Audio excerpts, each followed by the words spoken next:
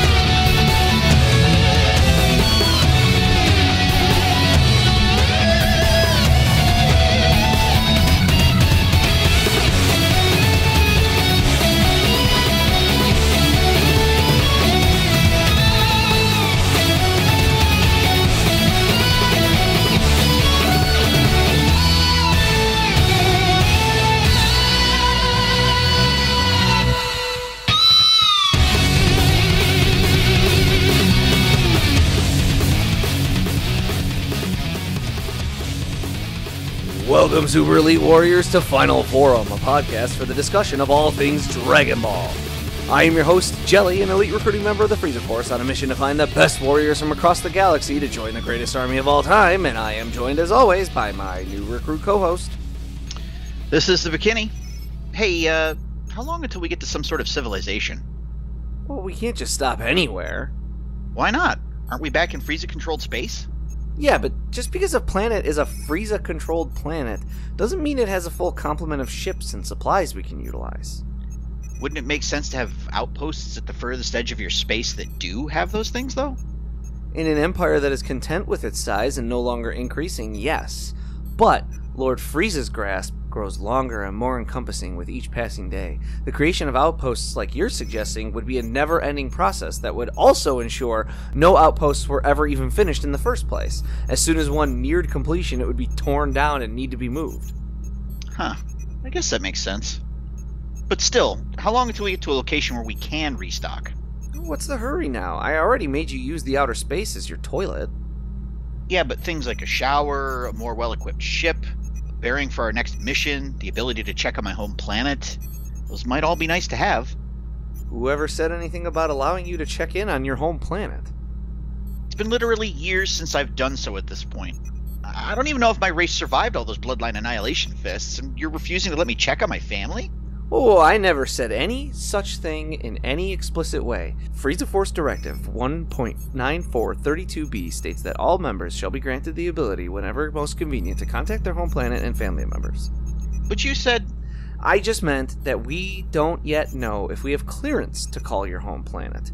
We'll probably need to undergo some sort of debriefing after our recent adventures and see what we're allowed to discuss and what remains confidential. I don't like hiding things from my family. Then you shouldn't have joined the recruiting branch of Lord Frieza's army. As frontline ambassadors, there are things we have to keep hidden for the safety and security of the galaxy. Secrets we know about various planet locations, weaknesses, defense systems, etc. Yeah, but you and I fighting each other was broadcast galaxy-wide. Everyone already heard it. What secrets could there be? Unfortunately, I don't get to make the call on what is or isn't considered sensitive information. Now, look, we're about an hour or so out from the nearest Frieza Force outpost. Hooray! Wait, an hour? Does that mean...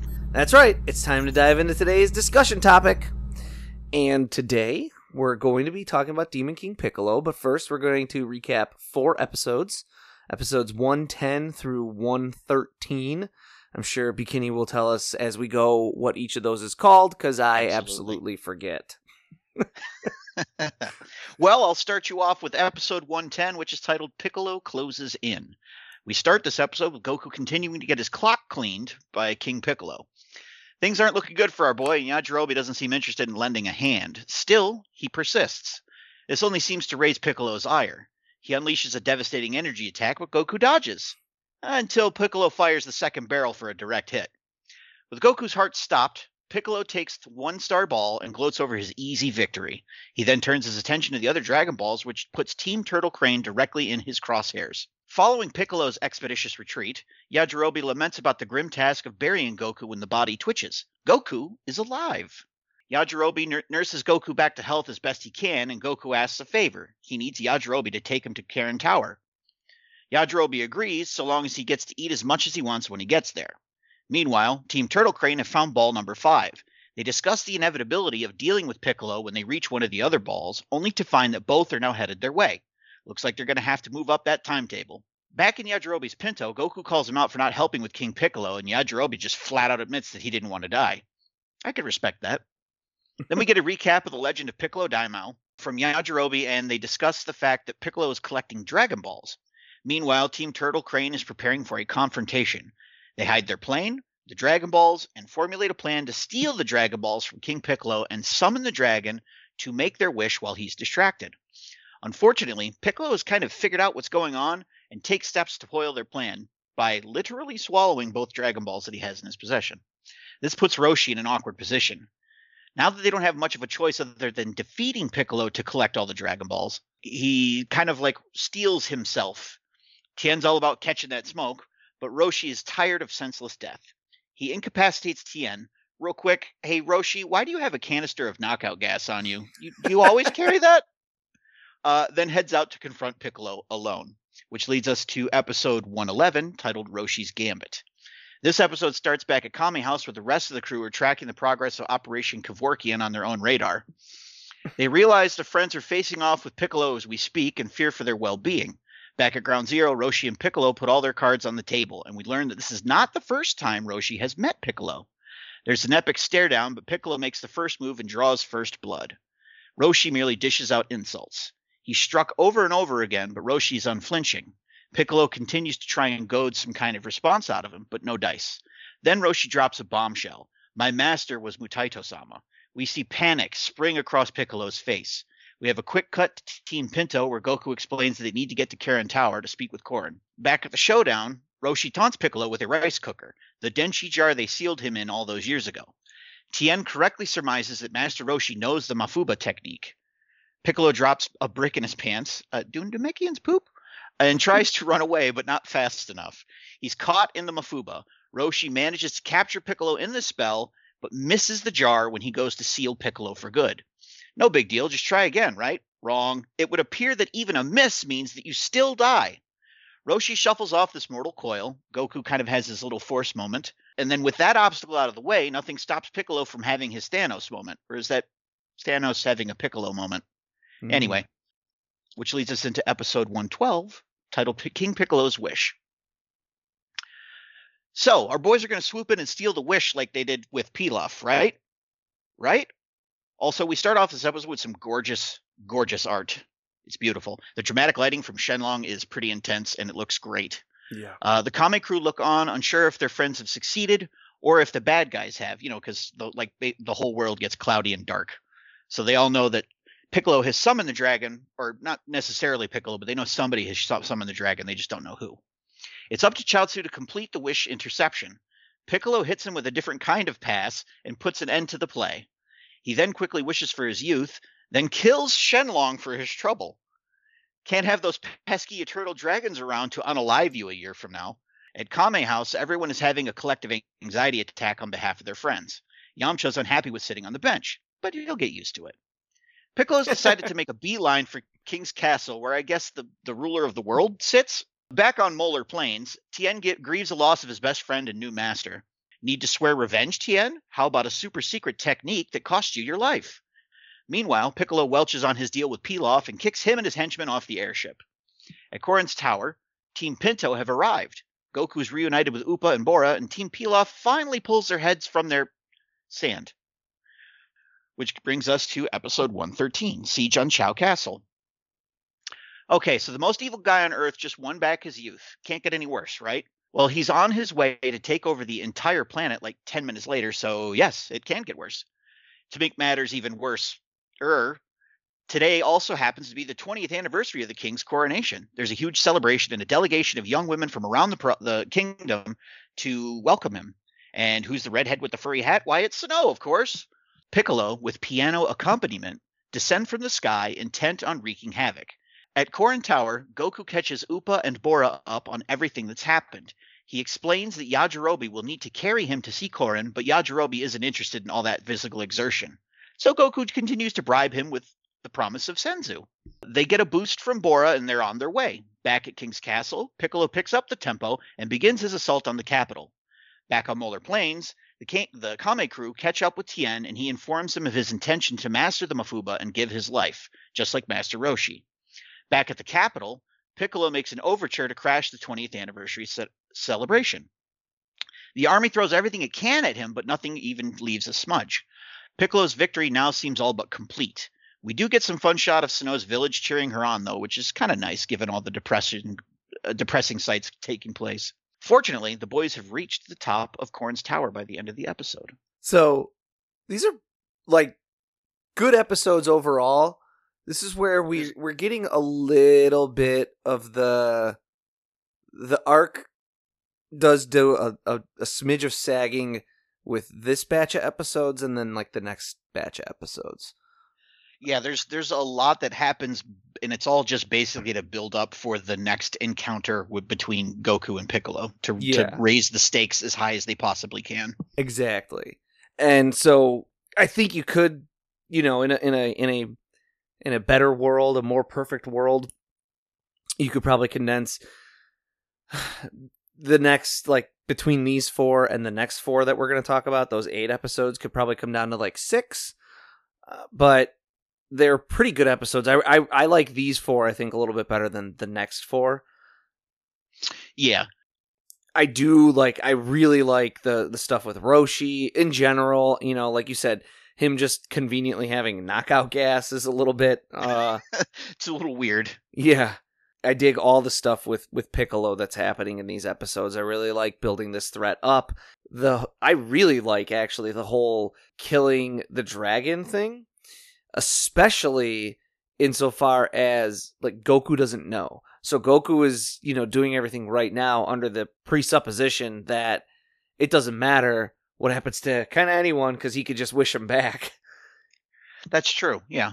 And listen, as fans of the franchise, we know that there are more wishes to be made by a lot in the future, but, again, put yourself in that frame of mind of this being new at the time, and you're like, oh my, like, Krillin is dead for real now, and Master Roshi is gone, and Chaozu is gone, and Tien is working on a technique that will also make him gone. Yeah.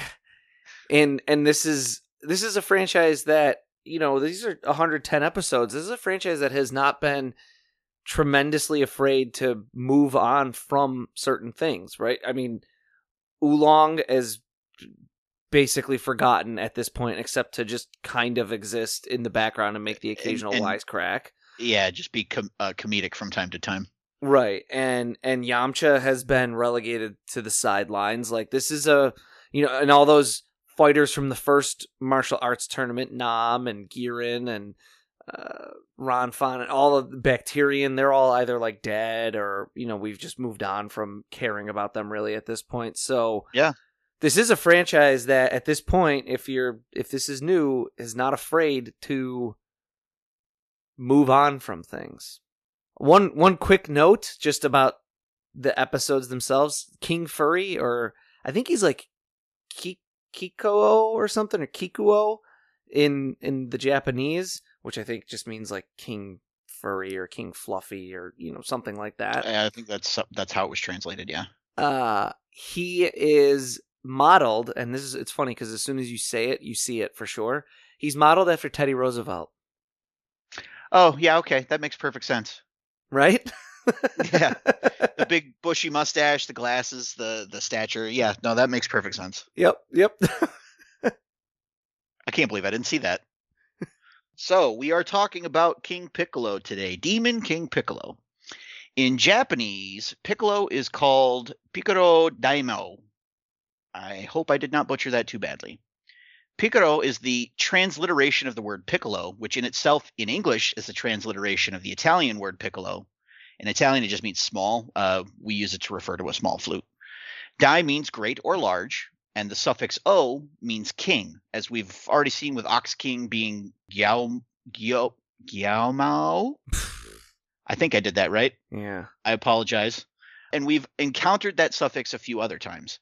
So all told, he's Great King Piccolo, but again, Piccolo means small, so he's Big King Small.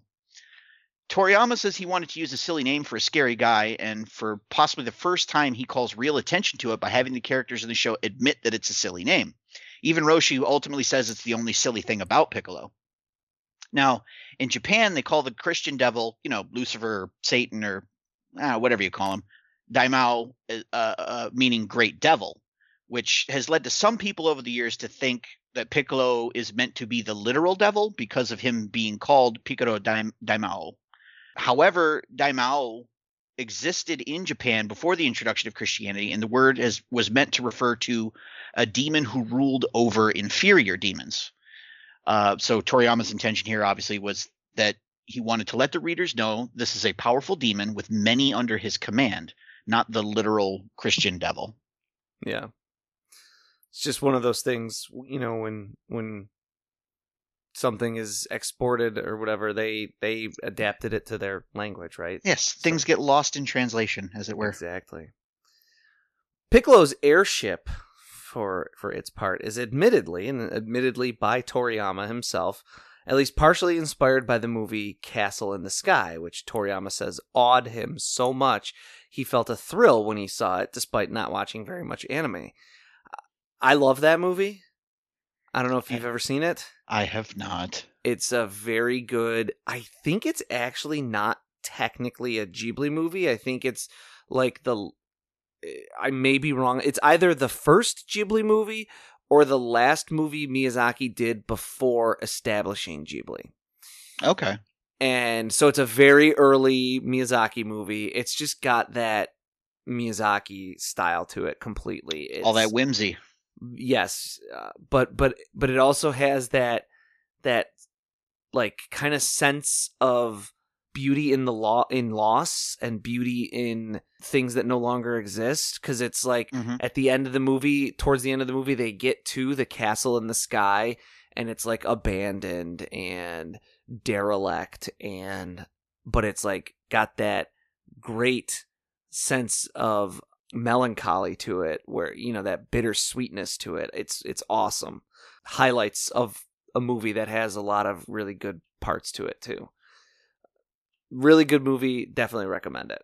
Now, it's actually technically Pilaf's airship, right? And I think, does it say that on the side? Does it? Yeah, it's got Pilaf stenciled right on the side. Yeah. But given how Piccolo treats Pilaf, we can basically just call it Piccolo's airship. I mean, he does eventually kick him off, so possession is 9/10 of the law, right? Piccolo's face, to get into his design, and we've got more about his actual design towards the end of this, and it's going to dominate kind of most of the conversation here.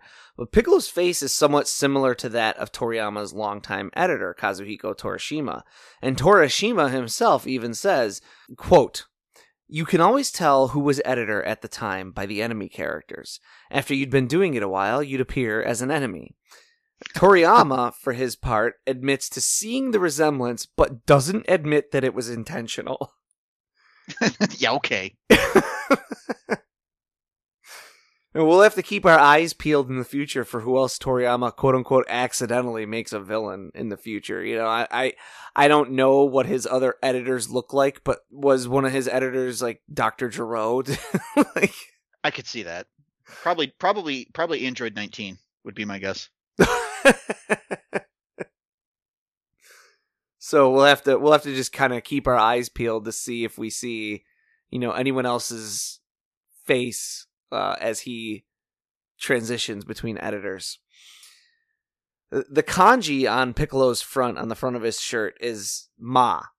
That's what the kanji reads, which is evil spirit or demon, as in Mafuba or Mazoku, as we've already discussed in our episodes on Piccolo's children and the evil containment wave. So, if you've been keeping up with us, you've heard about Ma. If you haven't, that's not even 2 episodes ago. So take a swing back and listen. Toriyama says he decided to make Piccolo green somewhat randomly after coming up with the design, and goes on to say that Piccolo is a unique character up to that point, because up until that point, he, being Toriyama, had always brought in a little bit of gag manga to his villains in design. He says, quote, "Even though there were bad guys, they still had a humorous aspect to them somewhere. I had never drawn someone so evil before, so it felt very fresh," unquote. And he goes on to say that the introduction of Piccolo sets the stage for future serious villains to come, changing the direction of Dragon Ball itself. And I absolutely agree. I think we talked about that a little bit at the outset of this arc, is that this is the first real world-ending serious threat. Yeah. And Piccolo is the first, like, truly evil villain where there's no jokes made about Piccolo. And I kind of compared that to, like, Ishiro Honda's take when he did King Kong versus Godzilla, where it's a comedy and there's a lot of jokes, but not about the monsters. Right. And even to your point, with the characters admitting that it's a silly name, but it's the only thing that's silly about him. Yeah. Right. It's, you know what else? Because I thought of this as I was listening back to that episode, is it's also similar to somewhat, not, I don't want people thinking I'm drawing these lines too equivalently, but like the way that Abbott and Costello films treated like the vampires and werewolves, like when Abbott and Costello meet the Wolfman and stuff. Mm-hmm. There's a ton of humor, and those are flat out comedies, but Sure. They don't clown on the monsters themselves. It's more like their reactions to the monster. Yes. Doing that and doing that well is not always the easiest thing. Sure. I think that's definitely a tightrope to try and balance on. And I think Piccolo does it well. Yeah, I agree. And speaking of being a monster, so we all know Piccolo wants to kill all martial artists because only they can lock him away again. This is a cultural parallel to Taoist, Shintoist, and Buddhist priests, as, remember, the martial artists of the Dragon World are inspired by these historical, mythical, and entertainment figures of Asian culture. It's a demon attacking priests before they can strike him down again. In the film Shaolin Martial Arts from 1974, it features a really similar plot where a Qin Dynasty official seeks to destroy Shaolin monks whose master is a hermit who has his students perform unorthodox training, like constantly catching fish barehanded for speed, or chopping down trees barehanded for strength. The main heroes get revenge by ascending to higher levels after some of their friends are killed and taking on the enemy in a final confrontation. In the Japanese, there's a chant of Pokopen whenever Piccolo births an egg. This is taken from a Japanese children's game that's like a game of tag mixed with 7-Up, where one person becomes an Oni through a game of rock, paper, scissors, then has to stare at the wall while the others sing the chant and poke the Oni in the back. And then when they're done, the Oni has to guess who was the last person to poke them. If they guess right, that person becomes the Oni and the game repeats. But Pokopen is also a racist slur in Japanese derived from the Chinese word byuben, which means prohibited or forbidden and directly translates as don't talk to this body.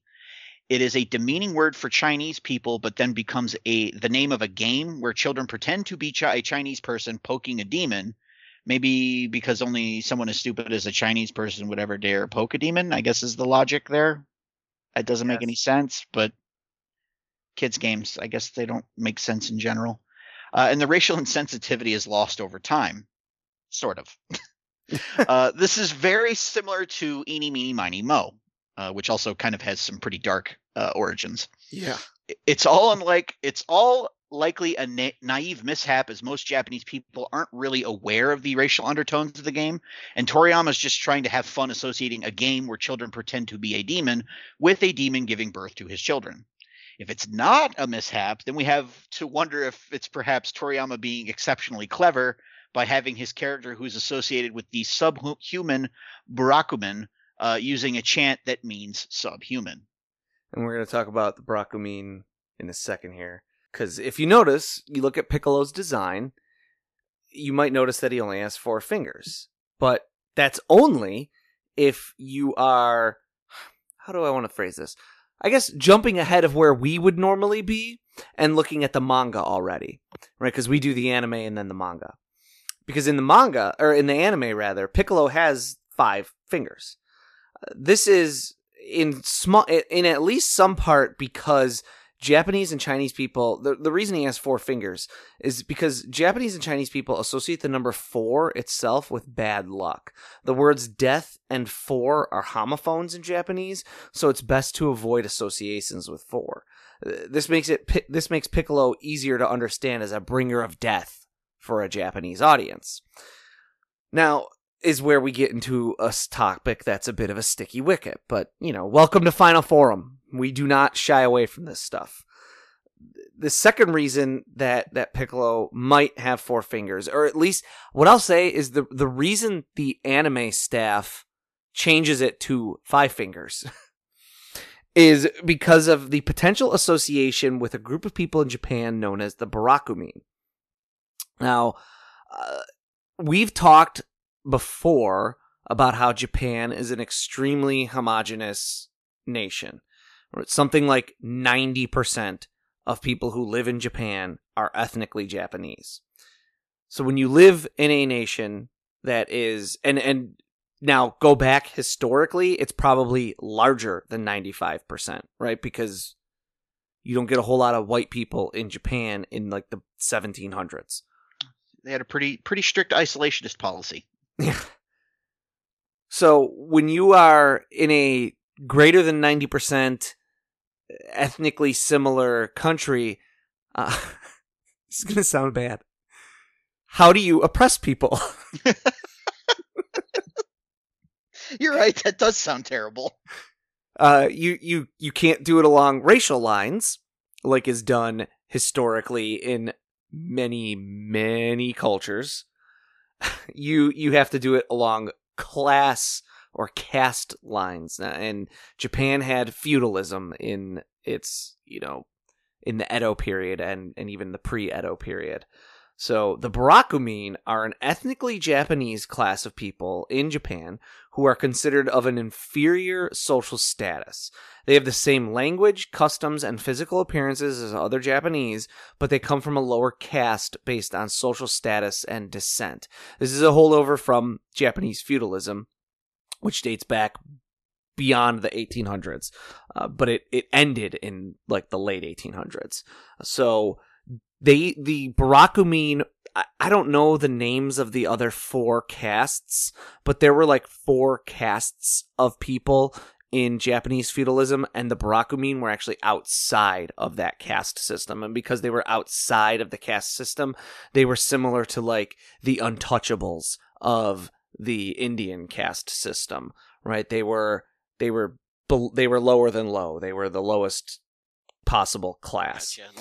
Live in poverty, get only the worst jobs, treated horribly, etc., etc. Yes. And due to their class as outcasts, and even lower than outcasts, they were associated with kigar or kigare, which translates as pollution or filth, and meant like dirty work. They were forced to work in graveyards, landfills, slaughterhouses, as butchers, dealing with disease, etc. Things like that, right? Your undesirable work. Mm-hmm. Officially, this caste system was abolished during the Meiji Restoration in 1869, but similar to slavery in the U.S. and how that spun into the world of Jim Crow and legalized oppression and segregation and, eventually the civil rights movements. I mean, slavery ended in 1860, 1864 or 66. When was the Emancipation Proclamation? In the 1860s. 65, I think? In the 1860s. You can say that confidently. You would think we would do this kind of research ahead of time. This is just a minor parallel. And it wasn't until the 1960s that we had the civil rights movement, and that history of oppression still affects social discourse in America today. You can have your own opinions about whether it actually affects black people or white people or anyone, but it absolutely affects social discourse and the way we handle certain types of media and depictions. You cannot argue about that. And it is 2023 and slavery ended in the 1860s. This discrimination, the stigma around the Barakumin still exists in Japan today. From the early times of the official end of the caste system in like the 1870s, saw riots that killed dozens of Barakumin when they would like dare to go into bars and try and order drinks and things, to more recent times in the 2000s, which saw laws finally being passed. I think in 2009, there was a law that was finally passed that says a person's birth certificate and family registration no longer needed to be affixed to an ancestral home address. That was a whole thing that they used to do in Japan. So your birth certificate would say what your ancestral homeland was, and if it was associated with the Barakumin, that was like not good. You could look forward to a life of getting worse jobs and not being promoted at work and things like that because your birth certificate would say that you were from an area that was traditionally and historically of Barakumin ancestry. So these people have been discriminated against and targeted by other Japanese throughout the history of Japan.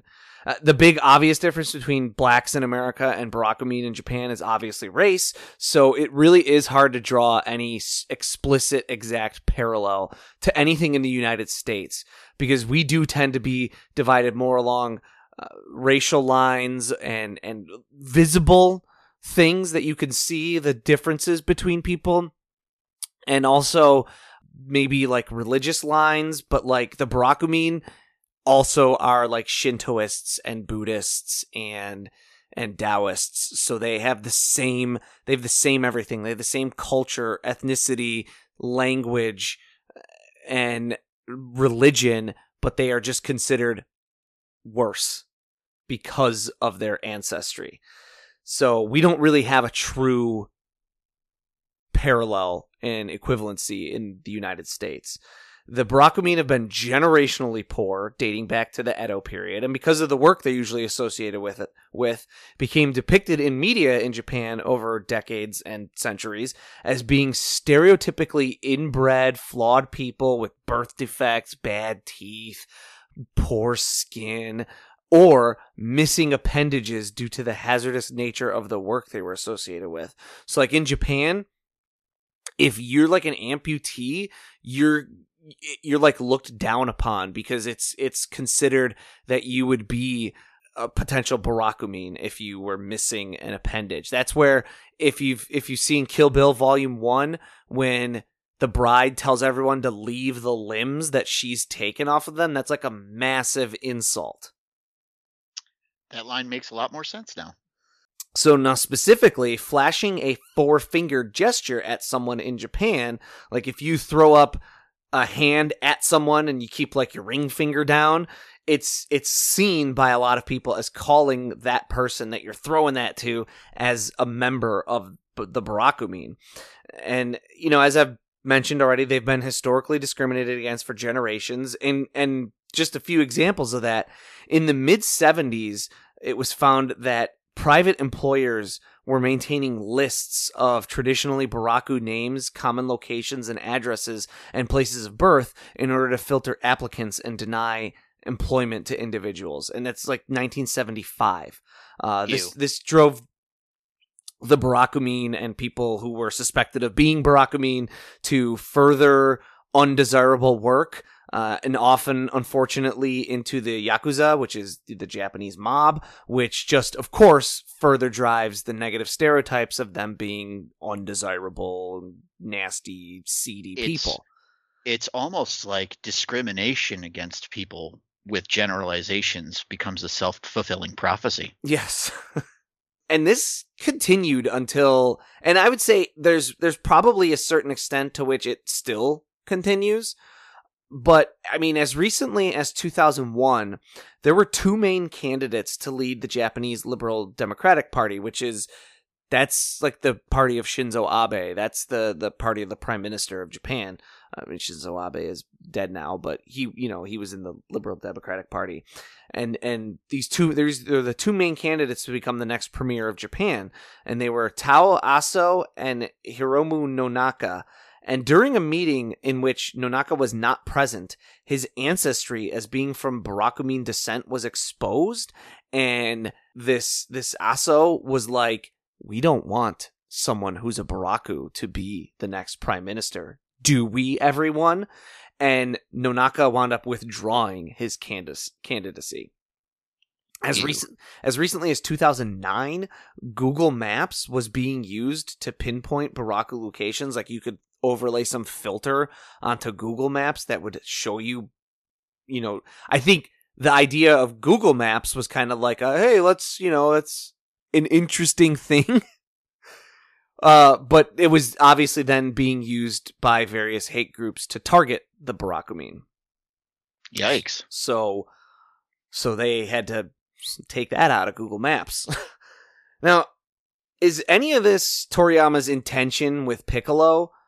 I would say almost assuredly not, because we know he doesn't really think that deeply behind a lot of the things he's doing. He probably was thinking, A, this will make him just look more non-human, because 4 fingers versus 5, and B, 4 in Japan is death. It's nasty. Like, 4 is bad. But like a lot of reactions to media, the view of Piccolo with 4 fingers in Japan was seen as possibly being linked to the Barakumin. So that we see this happen in media all the time, where Sure. It doesn't really matter what your intention is, you make a faux pas. We see legitimate ones where we're constantly like, I can't believe that, like, Walmart thought that was okay to put on a shirt, like. Yeah.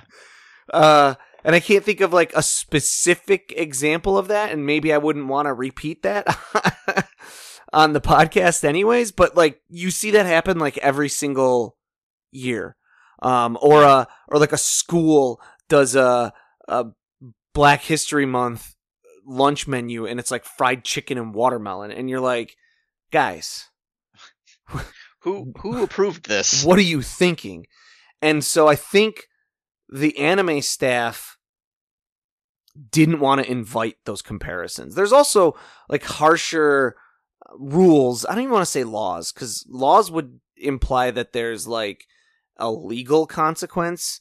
There's just more like faux pas and social pressure to not depict Barakumin in media. And films over time have been suppressed either by the Japanese government or the studios who made them because of connections to the Barakumins. And one of the most notable examples that I know of from my world and things that I know is the Toho film Half Human. And this is a movie directed by Ishiro Honda, the guy who directed the original Godzilla movies, several other Godzilla movies, the guy who created a method for capturing underwater footage in Japan. He was like the first person to ever do that. He made a movie called Half Human, which actually, that's just the translation of the title. It's more about an abominable snowman. Okay.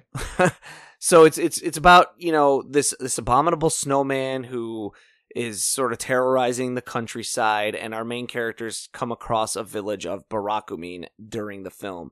And aside from one of them who winds up kind of working with the main characters, who's just like a pretty girl, they're almost all depicted as like having missing fingers or mental disabilities or like missing teeth. The extras behave as if they have like Down syndrome or cerebral palsy, things like that. They're just like, it's like an entire background character work of like, you're just like cringing the entire time if you know this history of the Barakumin. Ooh. It's kind of like watching Gone with the Wind today and being like, ooh. Gotcha. Unfortunately, and this is where we get into like, I think this stuff should be out there. Like, I absolutely think Gone with the Wind should stay out there. And I don't know who owns Gone with the Wind, but there's been a lot of releases over the years, and I think even these days, like when you see Gone with the Wind air on like Turner Classic Movies, it's almost always bracketed on one side or the other by like a featurette that will talk about the reasons why its depictions of black people was not okay, but also then still kind of defend why the film is historically important and worth viewing. And that's what I think all of this stuff should be. It should exist. It should exist with a disclaimer that says this is why this is not okay. This was not okay then. It's definitely not okay now, but it was a product of its time. And let's look at why it's not okay and talk about the reality of things and talk about how this was hurtful to people, but keep it out there so we can learn from it. Yeah, exactly. Taking something where these studios either made a mistake with these depictions or just to create an opportunity for people to be better in the future. Exactly. The Japanese stance has been to suppress depictions of the Barakumin, especially these like more unsavory ones. And understandable. And yeah, obviously. And they don't want anyone to see them. They want to suppress them. They don't want to talk about the prejudices. They don't want to talk about the Barakumin. They don't want to teach about them. They want to attempt to not promote the idea of there being at any point state-ordained discrimination, and they want to try to present a more united front of Japan as a whole. You see a parallel to this happening in the United States right now with the subject of critical race theory. The best faith reading of which is that people are just uncomfortable with these discussions, but again, for my part, this stuff needs to be talked about more because the smarter you are, the better you are, I think, just in general. The more you know about things, the more educated you are and able to speak to those things. But the more you know about other people, and specifically about their struggles, the more likely you are to be empathetic towards their problems. Sure. I think it was Mark Twain that said that travel is the best disinfectant for ignorance or something like that. That sounds like a Twainism, yeah. I'm probably butchering it horribly, but that's the spirit. Yeah. There's this is where we get into this is like a sticky wicket of a conversation. There are people out there who think that by acknowledging that others have struggles, it somehow diminishes or forces them to diminish their own struggles. Or their achievements. Right. And it doesn't have to be that way. It doesn't have to be that because someone else struggled, you didn't. Or because someone else struggled, you didn't earn what you've gotten. It just is that like, those two things are not, what is it, like, not mutually exclusive or whatever. Like, you can earn something, you can have problems, and someone else can. The way I always like to spin it is nobody wants to win gold at the Oppression Olympics.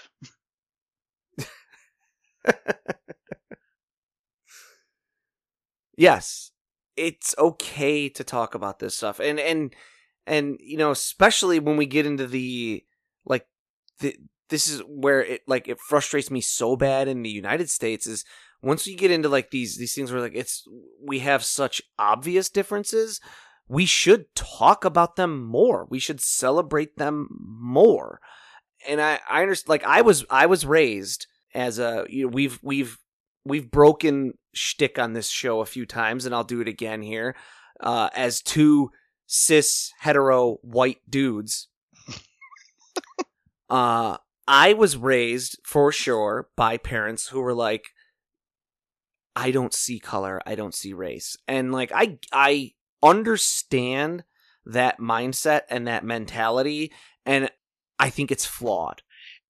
Exactly. And where it starts to become a little bit more malicious is as time goes on, people's opinions on these things change slightly. Other people offer maybe a better way to do things.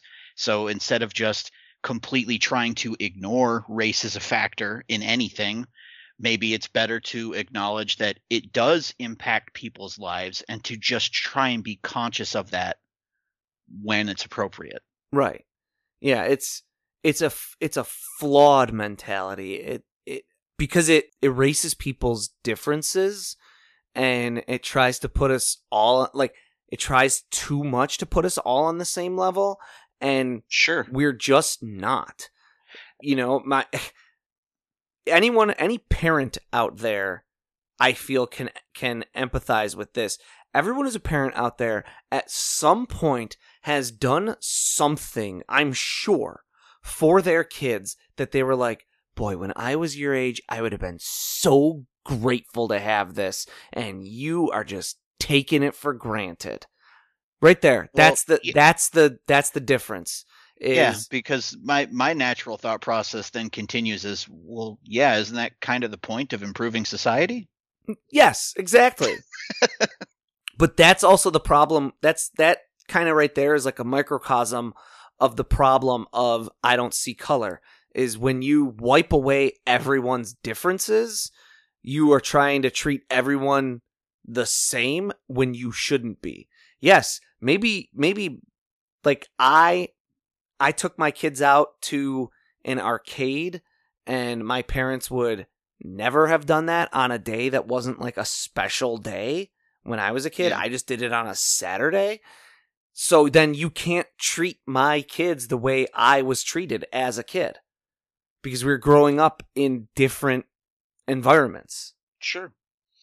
And also, when you talk especially about like differences of race within the country, their race has an impact, or their ethnicity has an impact on how they were raised, the kinds of things they were exposed to, the cultural relevance of those things. A little bit of a background information on me. I'm in a biracial marriage, and while my wife and I grew up in this country, her background caused certain aspects of pop culture to be more important to her than they were to me. And it's not necessarily a race thing. It's mostly primarily a difference between like just our parents, for instance. Mm-hmm. Like what kinds of TV shows we were allowed to watch, or what kind of music we were allowed to listen to. Yeah. Those things impact who you become as a person later on in life.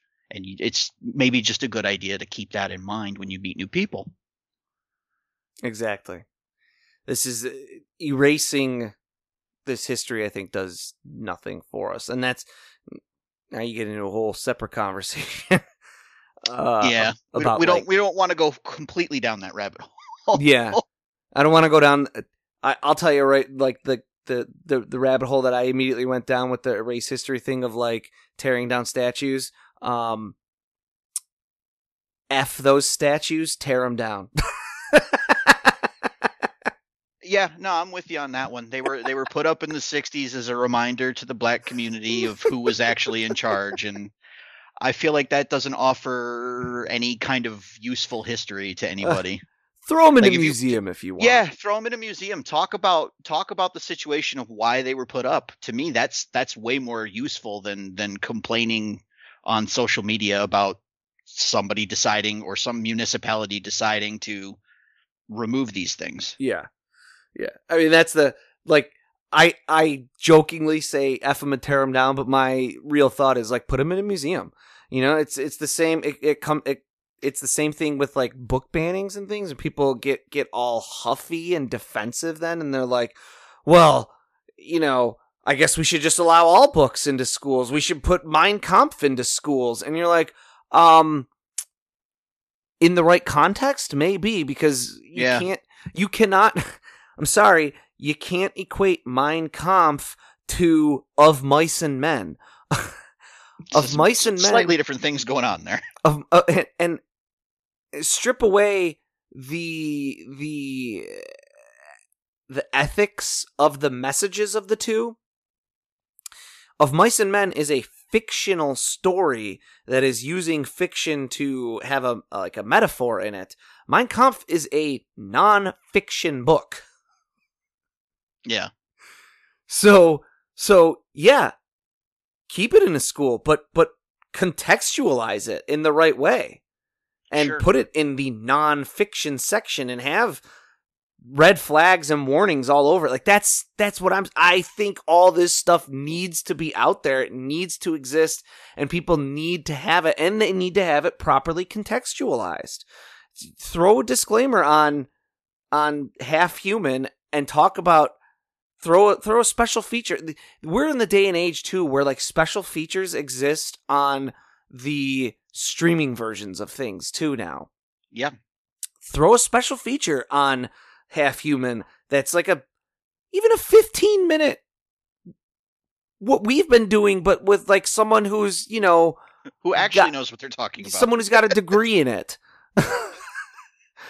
And talk about it. Throw a disclaimer on Disney. Throw a disclaimer on Song of the South and release it.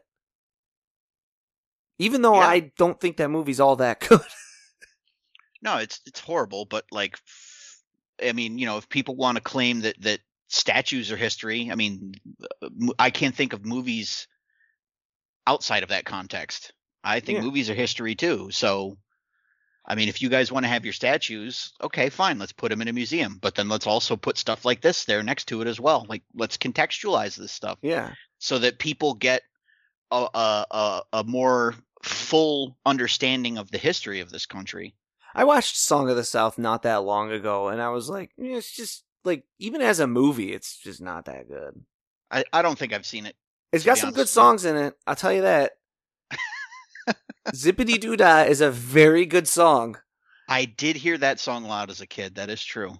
And I would have to look it up if there was some sort of, like, because I know Song of the South has been under like taboo, we don't talk about it for quite a while. Yeah. But I do very much remember as a kid seeing on TV, and maybe it was on a VHS, I don't know, but I remember seeing Brer Rabbit and Brer Bear. Yeah, Brer Rabbit and Brer Bear and Brer Fox are the... Brer Fox and Bear are the antagonist of the animated sequences of Song of the South, and then the rabbit is always trying to get one over on them or whatever. That's right. They're the ones that were trying to, was it trick them to go into the Briar Patch? Something like that. But I remember seeing those animated segments a lot as a kid. So either someone somewhere in my family at some point taped Song of the South off of before it was put under ban, or Disney like adapted just those segments at some point to air as part of, like, I don't know, was it like The Wonderful World of Disney or something that they would do, like Disney, the Walt Disney Anthology series, I think. So I definitely remember seeing those things as a kid. Again, I just think if you bring this stuff out around and you contextualize it for people, it's fine. You are going to get, and this is because it's the internet. This is the age of, like, I'm sure if we ever garner enough listenership, this episode is going to get a lot of hate. Probably. You have to weather that storm. It's the age of the internet. Someone is always going to hate you, and someone is always going to talk bad about you. If you bring back Song of the South, even with the disclaimer, you'll get some people saying, that's not enough. This thing shouldn't be around. And then you get some people saying, it doesn't even need a disclaimer. What are they doing? So you piss off half the people right there anyways. Yeah, but just by picking a firm stance on something, you're going to piss off a lot of people. But just deal with it, I like to look at it as an opportunity, like if we ever got blowback for this episode, which it's very possible we might. Me personally, I'd be open to listening to complaints, because how would I get better at talking about this stuff if I don't listen to people who have important things to say or well-rationed complaints, for sure. Well, yeah, obviously, as long as it's being done in good faith. But right. I see it as an opportunity to learn and be better. Right. take a stance. Yeah, put it out there. Let people make up their own minds about stuff. And yeah, I'm not a fan of censorship. And I will say though, I guess ultimately we should be happy that someone on the anime team made that connection and decided to add another finger on Piccolo's hand in the anime, because the possibility that someone somewhere at some point would have seen this evil character with 4 fingers and said that's an insensitive portrayal of Barakumin, and then Dragon Ball is censored out of existence, that would not be a world in which I would be very happy to be living. That would be rough. So, yeah, avoiding controversy is the name of the game when it comes to building a multimedia empire. And someone on the anime team decided at some point, let's give Piccolo 5 fingers. Let's avoid the controversy altogether. It's a pretty good call. It's. I know there is a joke in the manga because Piccolo is typically drawn with only 4 fingers. At one point, he tells Goku, you only have 5 seconds to live, or 5 minutes to live, or this fight will only last 5 seconds, something like that. And when he does it, he holds up 5 fingers on one hand, and there is like an actual asterisk in the panel.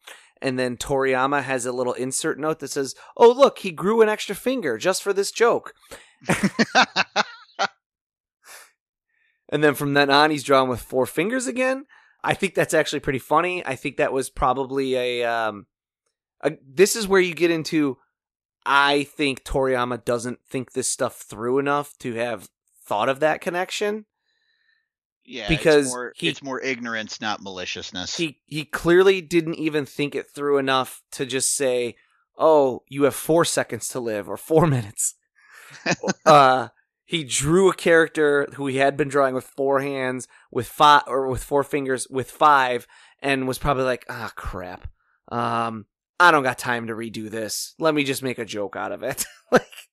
So that's the Barakumin. It's a sticky wicket of a topic, but I think it's really interesting, right? This is all stuff that I would have known because of how much I pay attention to monster movies and kaiju films, and Half Human is sort of a kaiju film. It's got really, like, the other shame of that movie being under studio imposed ban. It's not that good of a movie, but the Yeti suits used in the movie are actually really, really good. If you've ever seen the original 1962 King Kong versus Godzilla, and you're like, oh my god, this Kong looks like hot garbage.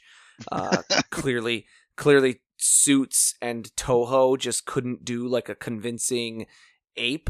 Stow that and go look up the suit from Half Human. It's fantastic. I don't know what happened between 1955 when this Half Human came out and 1962 when they made King Kong versus Godzilla and messed up that suit real bad. But they were capable. I'm going to go with budget. I'm not sure what it was. I really don't have any idea, because King Kong versus Godzilla had for the type of movie it was, a reasonable budget.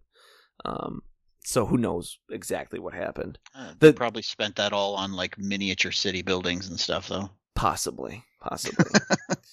But so I would have known about this, but I think it's really interesting to think of potentially someone who wouldn't have known anything about this and comes across this episode because they're a Dragon Ball fan and learning about this. And then you get a whole bunch of new context too for all kinds of other things that you might have encountered over, like I said, a somewhat ubiquitous example of the bride in Kill Bill. Mm-hmm. Yeah, I had no idea that line was supposed to be a cultural insult. I just thought it was her being a badass. And maybe that's the intention too, is that it's just her being a badass, but there's that layer to it.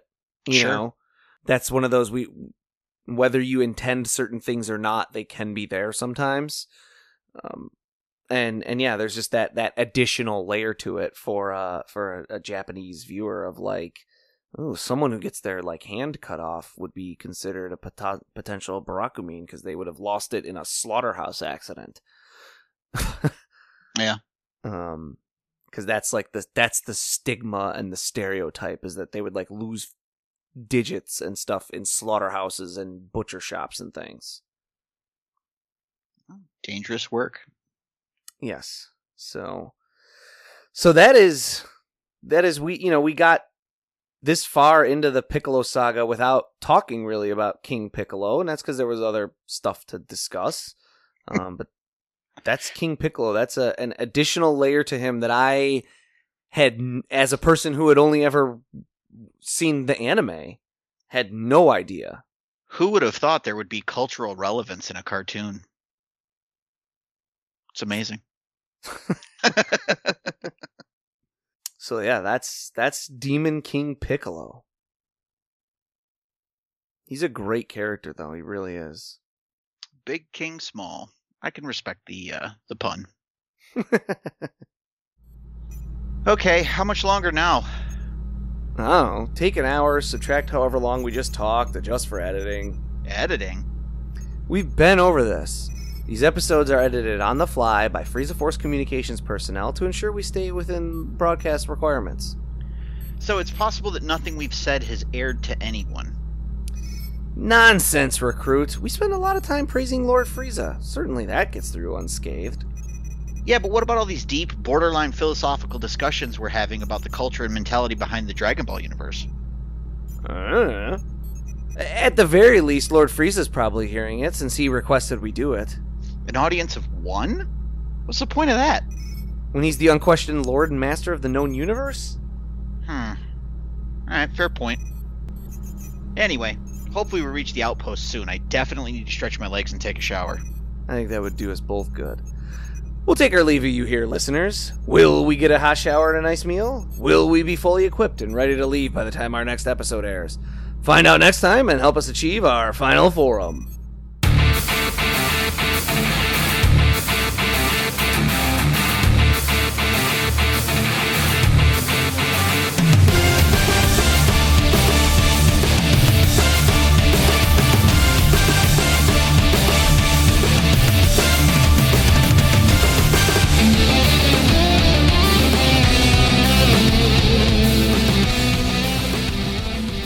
Final Form is written and produced by Tom Gwelly. It is performed by Dan Kinney and Tom Gwelly. Our webmaster is Dan Kinney. Our theme music is provided by YouTube content creator GVG Kid. Want to learn more about the Dragon Ball universe, including concept art, behind-the-scenes interviews, and recommendations from Jelly and Bikini? Connect with us on social media. Like us on Facebook, follow us on Twitter at Final Forum Pod. Make sure to subscribe, rate, and review wherever you receive your podcasts. And of course, make sure to share it with your friends and family and help us spread the word of the glory of Lord Frieza. The Frieza Force thanks you for your listenership.